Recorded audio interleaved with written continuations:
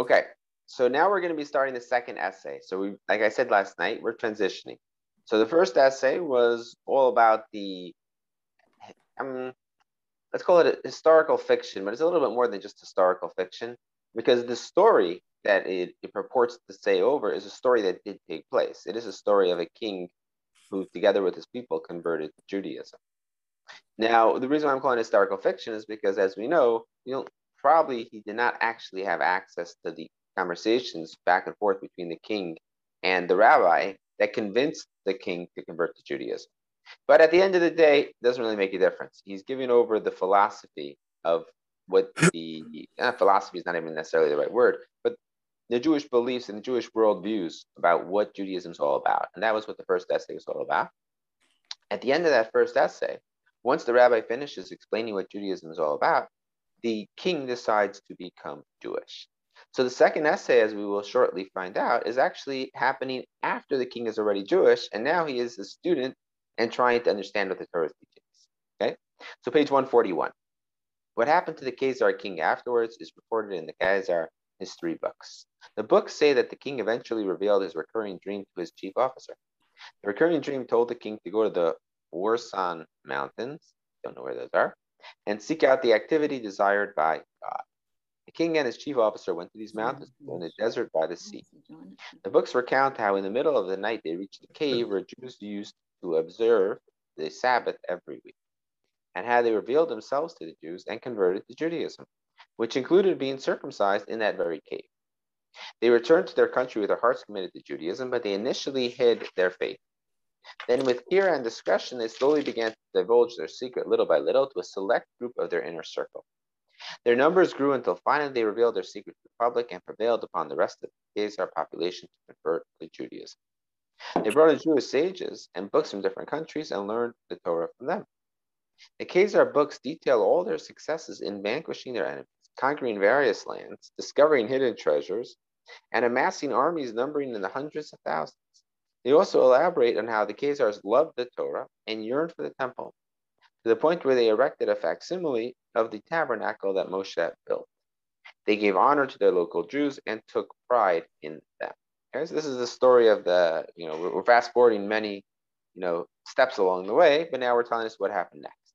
But now we're going to continue on to the second essay, because ultimately this is not a history book, and it's not really coming to tell us the story about the Khazarians. It's using this as a very useful prop in terms of helping express what Judaism believes about the world and what Judaism believes, Jewish, the worldview. When the king studied the Torah and the prophets, he took the rabbi as his teacher and asked him questions regarding the Hebrew texts. He first asked him about the names and attributes which are ascribed to the blessed Creator, since a number of these attributes imply some level of physicality, whereas physicality is precluded both intellectually and explicitly by the Torah. So we've discussed in the past how the Rambam, Maimonides, in his Guide to the Perplexed, explains, excuse me, and the Rambam explains that the fact that we describe Hashem as if he has a physical body sometimes and an outstretched arm, right? That is using terminology that we are able to relate to. But the Khazari is not even going to at first deal with the actual physical attributes of God, right? In other words, when the Torah describes Hashem as taking his outstretched arm and taking us out of the land of Egypt, that's clearly metaphor, right? What the Khazari is more bothered with, what the Khazarian king is more bothered with, is the concept that we talk about Hashem as if he has emotional response to things akin to the way a human does. Okay, so let's see. The rabbi said, all of God's names, except for the explicit name, are attributes and descriptions ascribed to God based on how he effects his creations in accordance with his decrees and deeds. In other words, the different names that we have for God, and we have many different names for God, and excluding the name that which we do not mention, right? The name which is the Yud Hey and the Vav Hey, right? So that name is a name that actually comes closer to describing his essence. Those four letters together are describing something that is clearly not as relatable. Okay, so when we talk about Hashem as being Harachaman, right? We talk about Hashem as being the merciful one. We're describing Hashem appearing to us in a merciful type guise. Right? When we talk about Hashem as being nokeim, right? That he takes revenge against those who do the wrong thing. Then we're referring to Hashem and when he takes revenge. My point is to say that all the names of Hashem refer to different elements and different aspects and different guises in which Hashem is interacting with the world, and the way in which we relate to him, therefore. The name of Hashem, the true essence of Hashem, and the closest that we can get to approximating that is this name, Yud Hey Vav Hey. Okay, so let's see. These are all the other names. There are attributes and descriptions ascribed to God. God is thus called merciful when he ameliorates the situation of someone who, because of his desperate state, would normally be the object of human mercy. This is a very important point.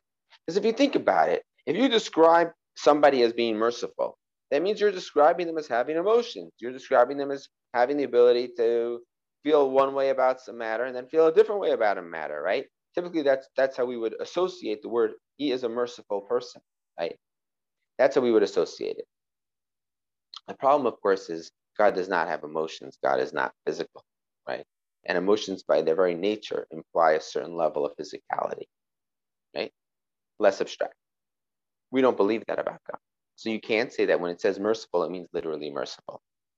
So what do we really mean when we say that he is merciful? What that really means is when you see someone acting in a way that exhibits mercy, you call that a merciful act.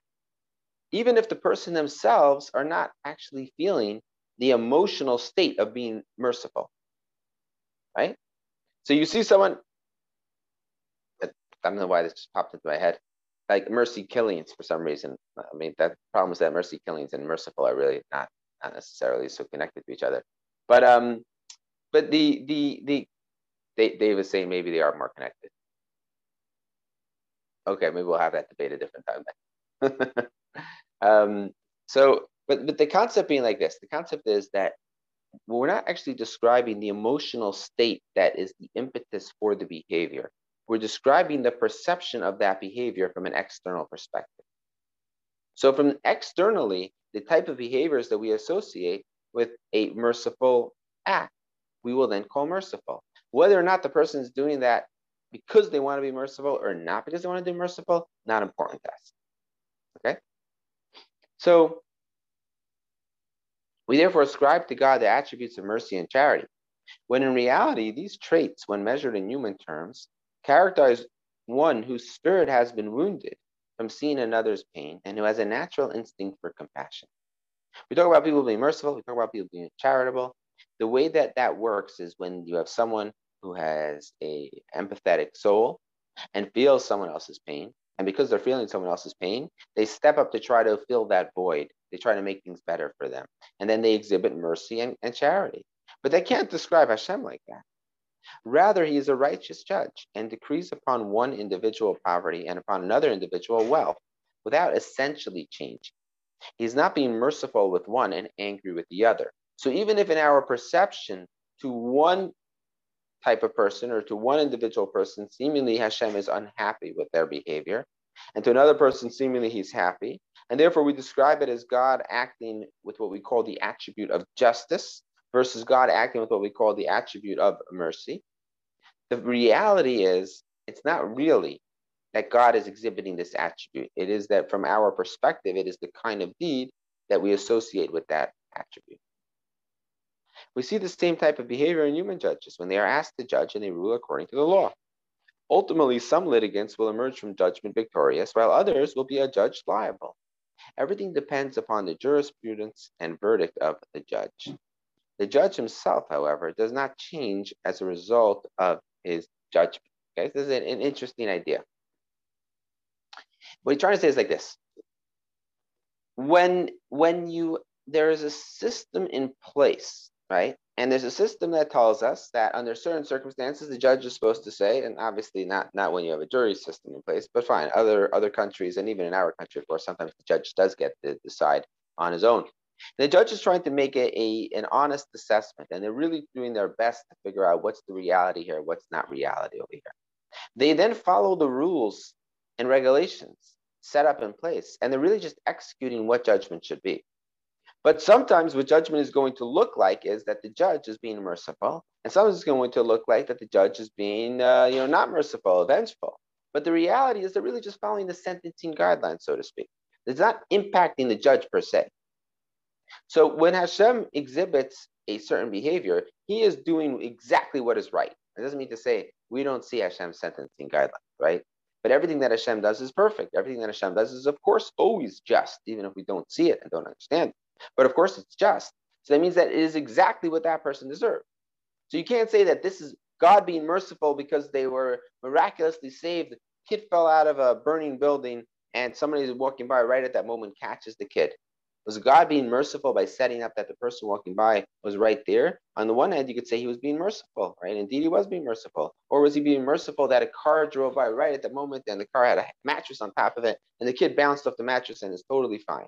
Miracle. Is that God being merciful? So seemingly, yes, it's God being merciful. The reality is that is exactly what was supposed to happen, given whatever sort of factors and whatever we don't even understand ourselves. What were the reasons for this? We don't know. But everything that happened because this is what was supposed to happen in terms of this is the correct judgment for those individuals given their specific set of circumstances and parameters. So it's not that Hashem was being merciful or Hashem was not being merciful. Hashem was doing exactly what they deserved. It's just from our perspective, we associate that with being merciful. We associate this with being more about judgment, vengeful, and words of that nature. Okay, we'll stop over here. Take care, everyone. Be well. Have a great night.